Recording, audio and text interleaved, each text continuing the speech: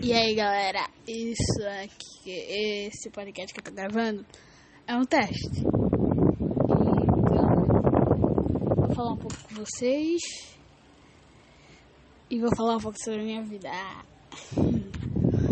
Olha, eu sou excelente. O primeiro vídeo que eu mandei no meu canal, estranhamente, foi para um trabalho do colégio.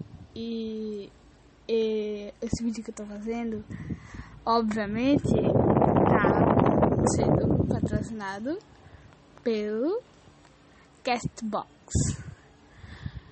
Então, esse foi o máximo, dá pra gravar qualquer coisa de podcast, uma live, fazer qualquer coisa. Eu tenho 13 anos, 13 anos. Eu não moro no bairro de São José. Isso é um trabalho.